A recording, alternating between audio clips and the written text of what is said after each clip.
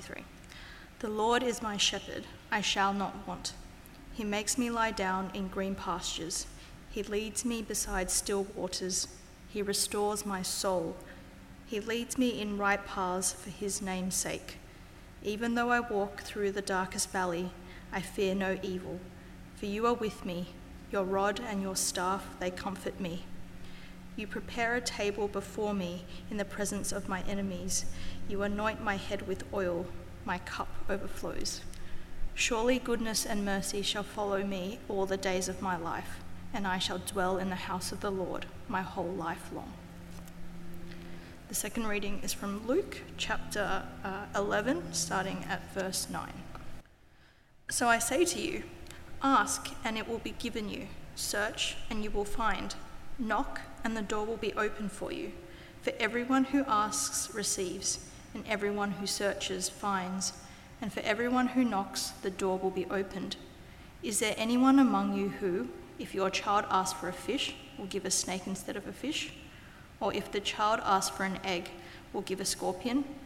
If you then, who are evil, know how to give good gifts to your children, how much more will the Heavenly Father give the Holy Spirit to those who ask him? I've had multiple experiences in my Christian life from my teenage years right up to the present. I don't know if you've had this experience before, but this has been one that I've had more than once.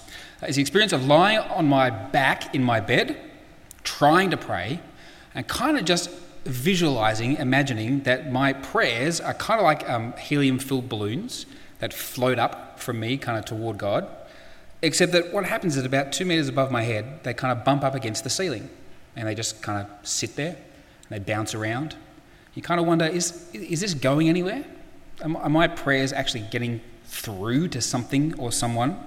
I find myself asking the question, are my prayers actually getting through to God? Are they going anywhere, or is it just kind of all hot air up there above my bed? To experiences like that, perhaps you could add all those unanswered prayers that you've prayed. Prayers for particular things to happen in your life, prayers for particular things to happen in the lives of people you know, prayers for particular things to happen in the world around you, but they don't. And so you might find yourself asking, is anyone actually listening? Even if my prayers make it past the ceiling, is there anyone there actually paying attention? Then perhaps you might have the experience of answered prayer. It sounds like it should be a straightforwardly good thing, right? Prayer perhaps for someone you know to recover from an illness. And yet what can happen sometimes is that as soon as you get what you've asked for in prayer, the thought creeps in, well, there's a perfectly straightforward medical explanation for that, isn't there? Did I really actually achieve anything? Would anything have been different at all if I hadn't prayed that prayer for healing? And so you find yourself asking, do my prayers actually matter? Do they change anything? These kinds of experiences provoke what is perhaps the most fundamental question we can have about prayer, which is simply why? Why pray? What difference would it make if you didn't? What difference does it make if you do? Why pray? Paul Miller, the author of that book, A Praying Life, that served as a bit of an inspiration for this series, which we heard Michaela reflect on just a moment ago, he suggests that what lies behind all three of these kinds of experiences is a loss of the kind of childlike trust in our Father that we spoke about last week as foundational to prayer. We began this series talking about messy prayer, the importance of learning to pray like little kids who just bring all their stuff with them wherever they go, who ask even when it's really annoying, who just say whatever's on their minds. The ability to be messy in prayer stems from trust in the one to whom we pray. Paul Miller has a name for the kind of posture that creeps in when we fail to come to God like little kids. He writes this. He says, the opposite of a childlike spirit is a cynical spirit. The opposite of trust, he says, is a posture of skepticism or suspicion or doubt, a posture that assumes shady motives on the part of other people, even for those who on the surface look like they might have our best interests at heart. A posture that expects the worst case scenario, or at least nothing to ever really get better or change. I don't know about you, but I find it pretty hard not to be cynical in a world like ours. And in fact, our culture actually trains us to be cynical, to be suspicious about everything, to question the motives of everyone we come across. We typically distrust what we read in the news. We disbelieve what our political representatives say. We question the motives of anyone who has power or influence. I'm actually an expert in cynicism and suspicion, believe it or not, like an actual expert. And the reason is that I have not one but 2 arts degrees from the University of Sydney. You see, that doesn't actually make you particularly smart. It's not particularly special. What it actually does is just train you literally to doubt everything, to assume that everything is wrong, that there's a power imbalance going on somewhere in it, and that actually everything is to be suspicious and suspected. I spent 6 years of my young adult life basically learning how to be cynical. So if you need any help, I'm your guy. You see, it isn't just our universities, though, of course. Our whole culture trains us to be this way, to question everything, to doubt everything. It's seen as being more honest, actually, to say, you know what, I don't really believe that that's true. Now, to a degree, of course, we're right to be cynical about what we see and hear, and that's because all too often the cynics actually turn out to be right, don't they? Even people we tend to trust too often turn out to be far from what they seem. Just this week, I read a really, really troubling article about a well-known, world-renowned, widely respected Christian apologist who, it turns out, over many, many years was involved in various sexual indiscretions and was involved in inflating his CV, his credentials, actually claiming that he'd had lectureships that he never had in order to actually get a greater hearing for what it was that he had to say. In a sense, perhaps even worse than that, reports about those events had been often ignored and even covered up by people high up in the organisation that he worked for. You see, there's a right and healthy degree of cynicism, and that's especially true for us as Christians because, after all, we believe in this thing called sin, don't we? Of course, people are not always as good as they seem on the surface. But you see, the problem that we're going to be unpacking tonight, when cynicism becomes a problem for our hearts and for our prayers, is when it actually becomes our default posture, when cynicism becomes the lens through which we see the whole world. We start to get a skewed vision of the way that things really are. And if we really let cynicism become the default posture of our hearts, then what we won't be able to avoid doing eventually is actually just turning our cynicism on God himself. And if we get cynical about God, then that's going to bring a pretty speedy halt to any real and genuine prayer in our lives. If we're not convinced that God is actually interested in us, or we suspect that his interest in us is purely tangential to some other goal, something else that he's really in it for, then prayer is pretty quickly going to turn out to seem pretty pointless and like a pretty big waste of time. So if we're going to do what we've titled this series, what we're asking God to do in us, if we're going to learn to pray, then what we need is to be able to move beyond cynicism back into childlike trust. And so tonight we're going to take Psalm 23 as our guide and see how it is that the gospel gives us resources to do that. We're going to do so under the 3 headings you can see there. Firstly, the shape of cynicism. Secondly, the shape of trust. And third, the shape of trusting prayer. Cynicism, trust, and trusting prayer. So, let's start there at the beginning. To a cynical culture like ours, Psalm 23 sounds too good to be true. I don't know if you thought this as it was being read to us earlier. It's a psalm that many of you will have heard many, many times. It sounds kind of naively optimistic when you think about it. Check out verse 4, for example. Even though I walk through the darkest valley, I fear no evil. I mean, really?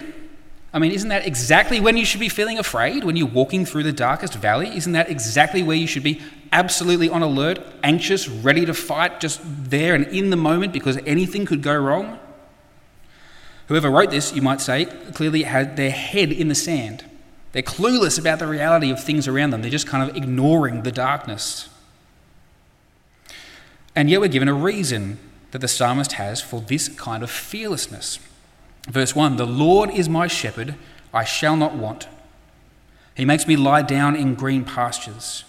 He leads me beside still waters. He restores my soul. He leads me in right paths for his name's sake. You see, what looks like naive optimism to cynical eyes is actually an overwhelming expression of trust in the one whom the psalmist calls his shepherd. When I read this psalm, as well known as it is, I can't help actually but visualize that kind of shepherd imagery a little bit like this. You've seen pictures like this before, haven't you? Oh, yuck. This is not what the psalmist has in mind. Cute, cuddly Jesus with cute, cuddly lambs. That's not actually what's going on with this image of the shepherd here. You might have noticed that the heading in this psalm is a Psalm of David. You see that heading a lot in the Psalms. It doesn't actually necessarily mean that David's the one who wrote this psalm, though he certainly did write some of the Psalms. What it certainly means, though, is that the author of the psalm had the story of King David in mind as he wrote these words. King David, somehow, his life, his experiences, informs how we understand this prayer. And, of course, if you know the story of David, what was he before he was the king of Israel? He was a shepherd. David himself gives us an idea of what the psalmist has in mind when he uses this shepherd image. In 1 Samuel 17, the young boy David leaves his own flock to go and join the Israelite army who are facing the Philistines. They're terrified of the Philistine champion, the giant Goliath. And scrawny shepherd boy David turns up and says, "I'll fight him for you." "All right," says King Saul, feeling probably understandably cynical. "All right, I don't think that's a good idea," is what Saul says. "Really? You think you're the guy?"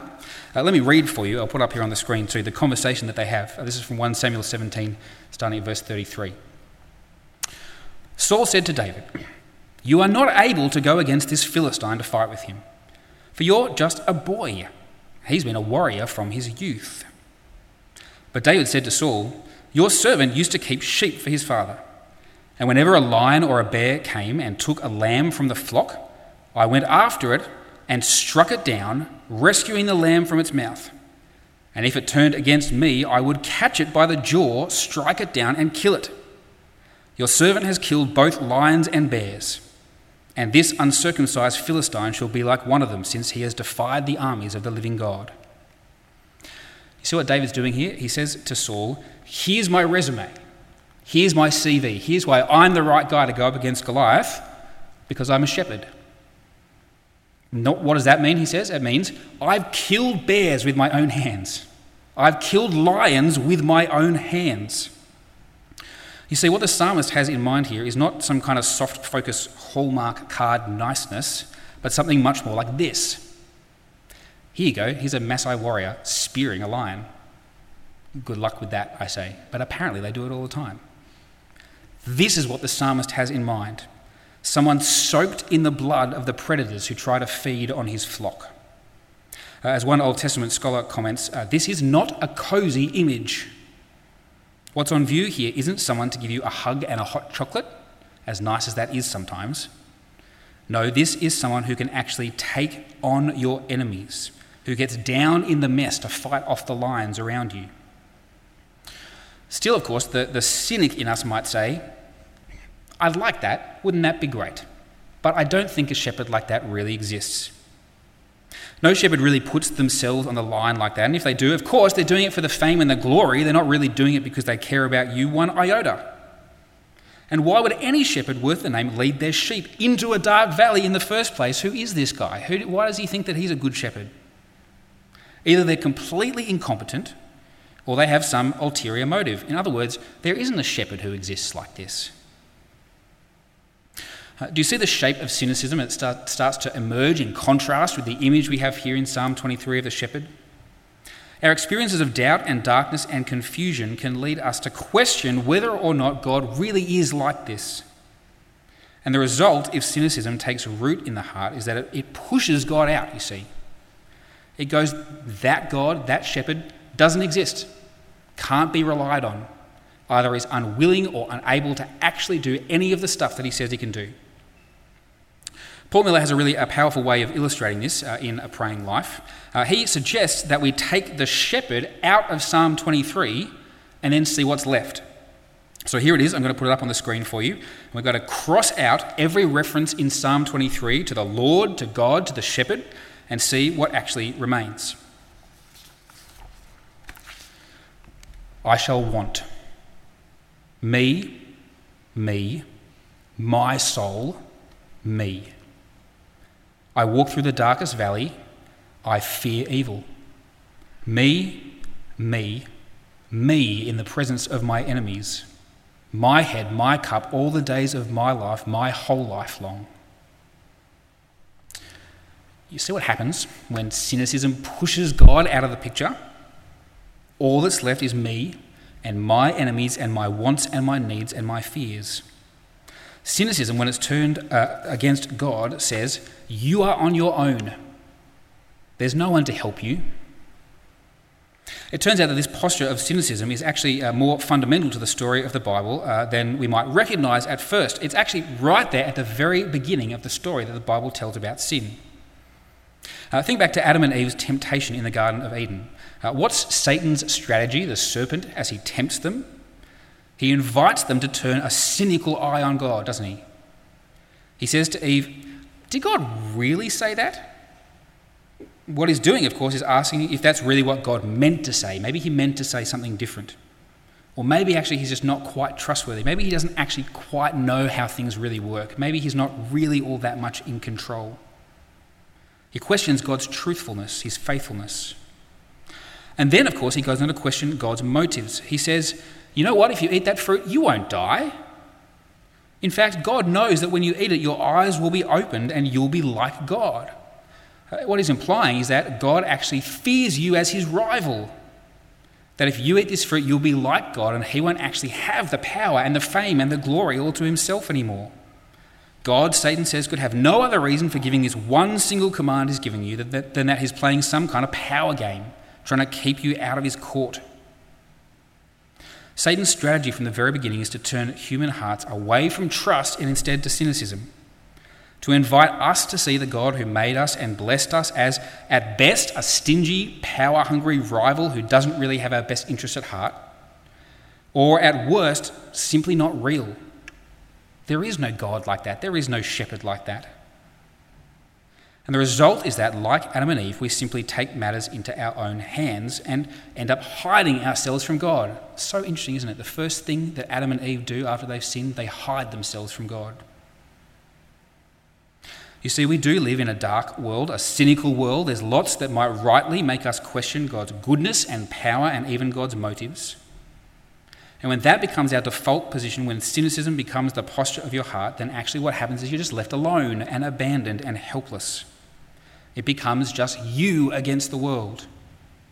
In which case, what possible reason could there be to pray? What difference would that make? But there is an alternative, and the alternative is the kind of childlike trust we talked about last week, the kind of childlike trust we see here in Psalm 23. And so, point 2, the shape of trust. You see, there's a sense in which there is actually something almost too good to be true about this psalm. The kind of trust that it expresses seems almost oblivious to the darkness of the valley. One commentator, John Goldingay, writes that Psalm 23 is a radical psalm of trust, and he notes that it contains no actual plea. It's a really, really important and kind of stunning observation, actually, when you think about it. There's lots of psalms, you see, that declare trust in God on the one hand, and then on that basis ask him to do something. They make a plea of some kind. Take Psalm 25 as an example. "Oh my God, in you I trust. Do not let me be put to shame." You see, a declaration of trust followed by a plea. I trust you, so please do this. But in Psalm 23, the psalmist simply declares that he trusts God, and that's the end of the matter. He doesn't ask for anything at all. In fact, what he does is to tell us about what God is already doing. And you see, it's all in the present tense here. He doesn't say, God will restore my soul. He says, he restores my soul. He doesn't say, you will be with me. He says, you are with me. He doesn't ask God to act because he's convinced that even here in the darkest valley, God is already doing everything that could be asked of him. John Goldingay continues, the psalm invites people into a declaration of trust that is both extraordinarily courageous and coldly rational. To the psalmist, the presence and comfort of the shepherd is, even in the darkness, just actually obvious. How can that be the case? How can trust take this shape for it just to be obvious to us in our hearts that God is on for us and with us, even in the darkness? Well, you see that the shape of the trust that the psalmist experiences is this, that his shepherd provides for his every want. He has pasture and water to restore his life, his soul, even in the darkness. And he sees his shepherd's goodness confirmed as he leads him on the path of restoration. You see that line, for his name's sake? The cynic in me goes, see, There it is, for his name's sake, not for me, for his name's sake. But no. What it's saying is God has staked his reputation, his very name, on his faithfulness to his people, and that's being confirmed here. He is faithful as he has said that he will be. And the psalmist experiences his shepherd's comfort and protection, even in the face of evil. His rod and his staff, the weapons that a shepherd carries to fend off predators, always ready to do battle against those who come against his people. He then experiences the shepherd's hospitality. Even in the face of enemies pressing in all around, a table is set before him with all of the best things that life can offer. The shepherd lavishes perfume on the psalmist's head, refills his glass with wine. Nonetheless, of course, don't miss the circumstances. This is not actually head in the sand stuff. Because the psalmist is clear, there is evil. It's just that he doesn't fear it. There are enemies, it's just that they don't overwhelm him. What makes it possible to have such a radical trust in God that even in such dire circumstances the psalmist can experience comfort and joy and safety? Well, what makes it possible is that the psalmist actually just knows God. He knows God, not just about him, he knows him personally. He knows his heart. He knows his history with himself and with his people. He knows God intimately. He knows what he's like. You can see that in the way that he speaks about God and the way that he speaks to God. Firstly, notice how he speaks about God. He refers to God using a first-person possessive, if you want some grammar. The Lord is my shepherd. Now, this shepherd image actually is pretty common in the ancient Near Eastern world in which the Old Testament was written, used for kings and people in authority. It's a symbol of power and authority, really. But here you see God is referred to not just as a shepherd, not just as one powerful figure who perhaps can do something to help me in my need. And he's not referred to simply as the shepherd, just the only one who could possibly help me if he decided to do so. No, he's spoken of as my shepherd, the one who has power and authority, yes, but who is on for me, who knows me, who engages with me, who is involved in my life. Secondly, because he's my shepherd, he speaks to God. The verses 4 and 5, the psalmist moves from the first person to speaking in the second person. You see, he addresses God directly. You, my shepherd. Here's what you are doing for me. Here's who you are. It's quite astonishing, really. There's actually no other religion in the world, to be honest, where you actually get to relate to God like the psalmist does here in Psalm 23, where God actually is one whom you can speak to as a person, as someone who is yours just as you are his. What the psalmist is saying is this, that this Lord, he's mine, and he and I are in this together. When everything else fails, it's him and me against the world. He's interested in me, not in the abstract, but in the concrete particulars of my life, and I can speak directly to him about me and my life because he's mine and he cares. What makes this kind of radical trust possible is that the psalmist knows God. Contrast this again with the cynicism that we've been talking about, that our world invites us to. Paul Miller writes, the cynic is always observing, critiquing, but never engaged, loving, or hoping. To be cynical, he writes, is to be distant. But he knows that the psalmist is anything but distant from God in this psalm. He claims God as his own and he has a conversation with him. He speaks to him as they journey on the road together. And so already there's a question here for each of us to reflect on. And the question simply is this what your prayers are like?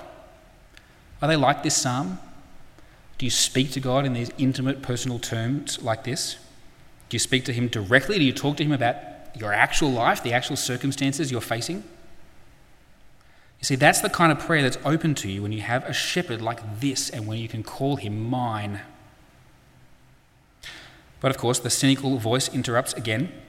This shepherd's supposed to comfort and protect, right? But we aren't always safe.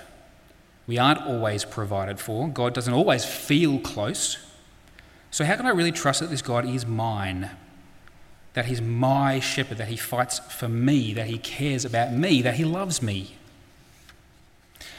Here we actually have an advantage even over the psalmist who wrote this. Because of course we know this shepherd by an even better name, and we've seen him live the kind of life that we need a shepherd to live for us.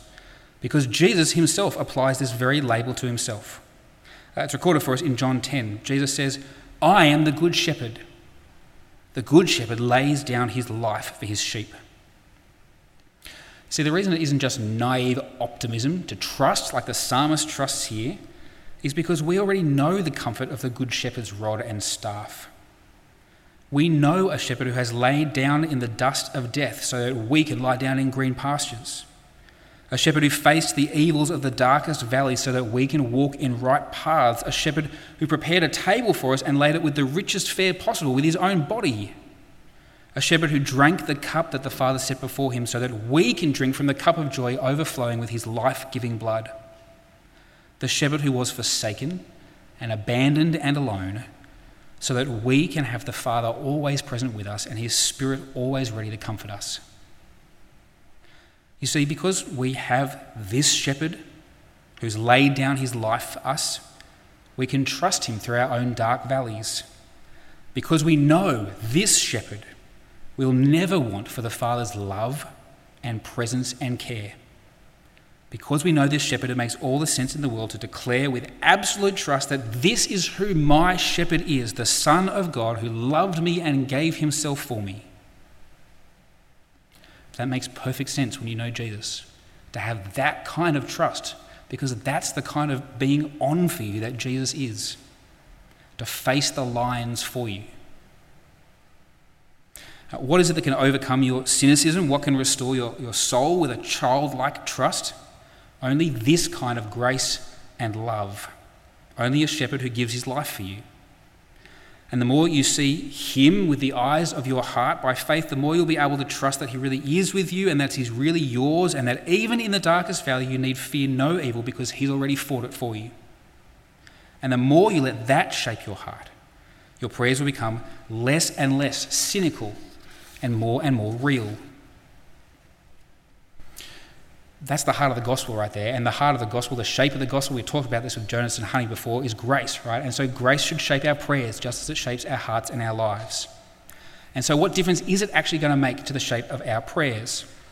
As we draw it to a close, just some fairly quick practical suggestions about how this will actually shape trusting prayer in our lives. Firstly, cynical prayer is transactional, whereas trusting prayer is conversational. You see, the best that a cynic can hope for with God is a transaction of some kind. There's nothing personal here. There's just an exchange in order to get whatever scraps that the so-called shepherd, if he even exists, is willing and able to give. How do you know that your posture toward God has started to grow cynical? Well, your prayers are just going to be straightforwardly transactional. You'll go through the motions without any real expectation of getting what you ask for. You'll ask probably only for the bare minimum so that it's not too distressing when you don't get what you don't expect to get. You'll probably actually just ask for stuff that really you know you already have, because at least then you know that your prayer will be answered.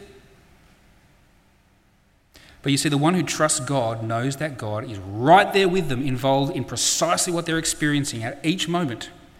And so they'll talk to God about what they're feeling and experiencing and what they want and need.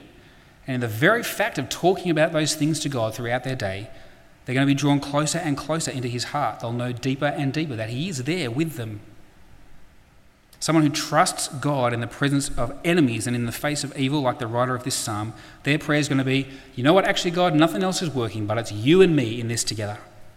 Whatever comes my way, it's you and me. And because you're my shepherd, I know that you've got my back. And so let's talk about this. Cynical prayer is transactional, whereas trusting prayer is conversational. Secondly, cynical prayer is disappointed, whereas trusting prayer is thankful. You see, the best really that a cynic can hope for as they engage in prayer is to not have to be disappointed yet again by not getting the answer that they're looking for.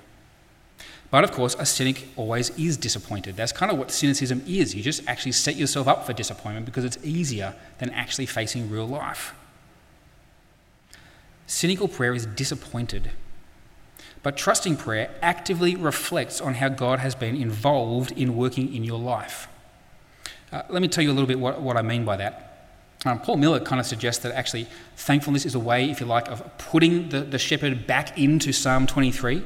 Remember we did that little exercise, you take the shepherd out and all of a sudden there's just me and my stuff and nothing else to go with that. How do you put the shepherd back in, right? Active, thankful prayer is at the heart of that. I want to tell you a little bit about my own prayer life. My prayer life has never been particularly structured. I'm not someone who has often gone through any great length of time where I've had a set time in my day when I do my devotions.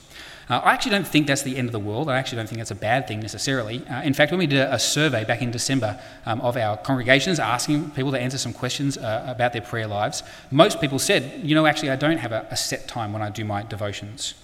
I think it's okay in part because actually we want our prayer right to be conversational, right? Not to be kind of set to a particular formula necessarily, not to be too transactional, but to actually be a conversation.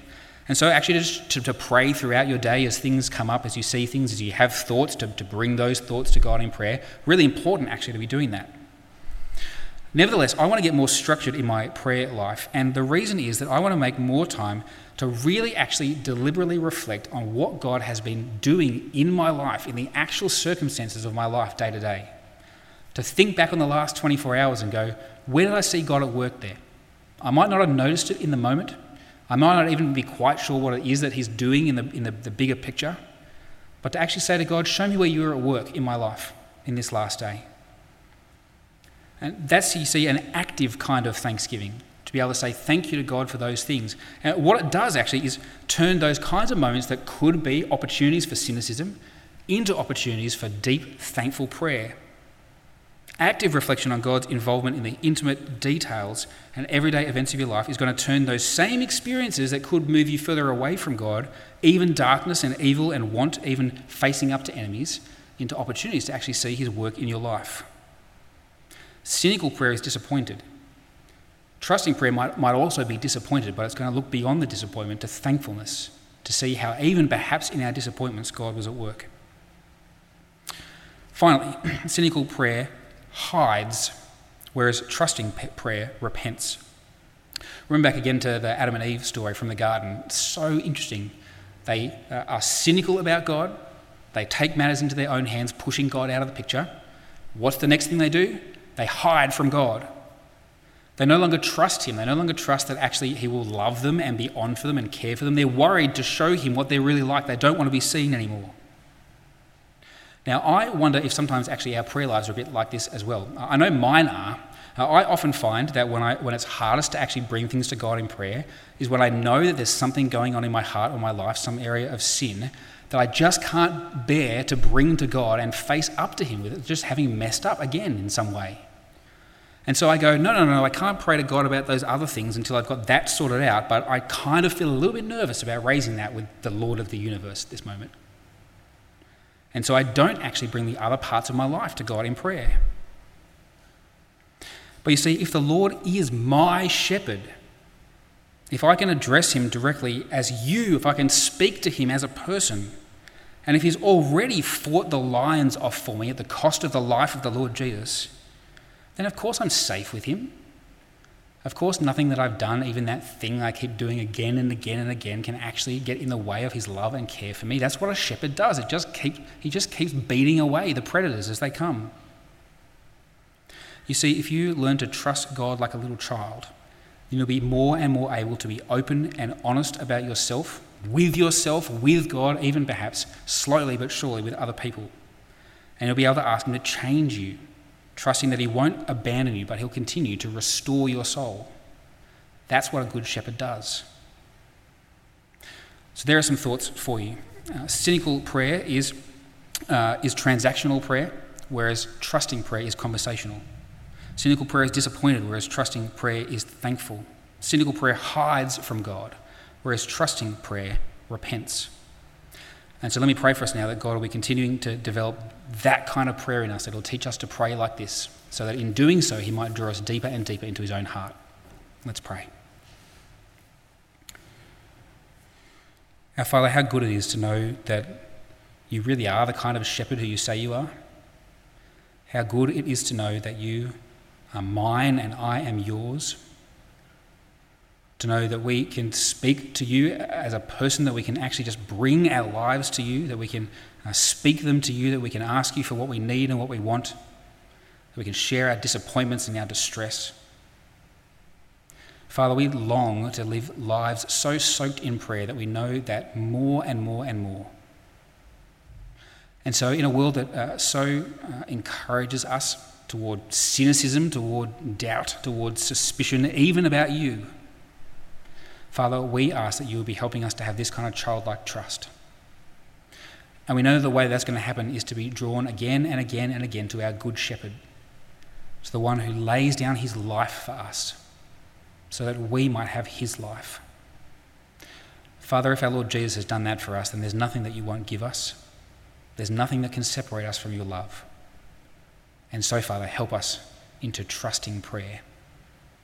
And as we grow in that, as we lean into that, please would you change our hearts to know your love and care for us more and more, to be drawn deeper and deeper into your own heart for us and for one another and for the world. Father, teach us to pray. Amen.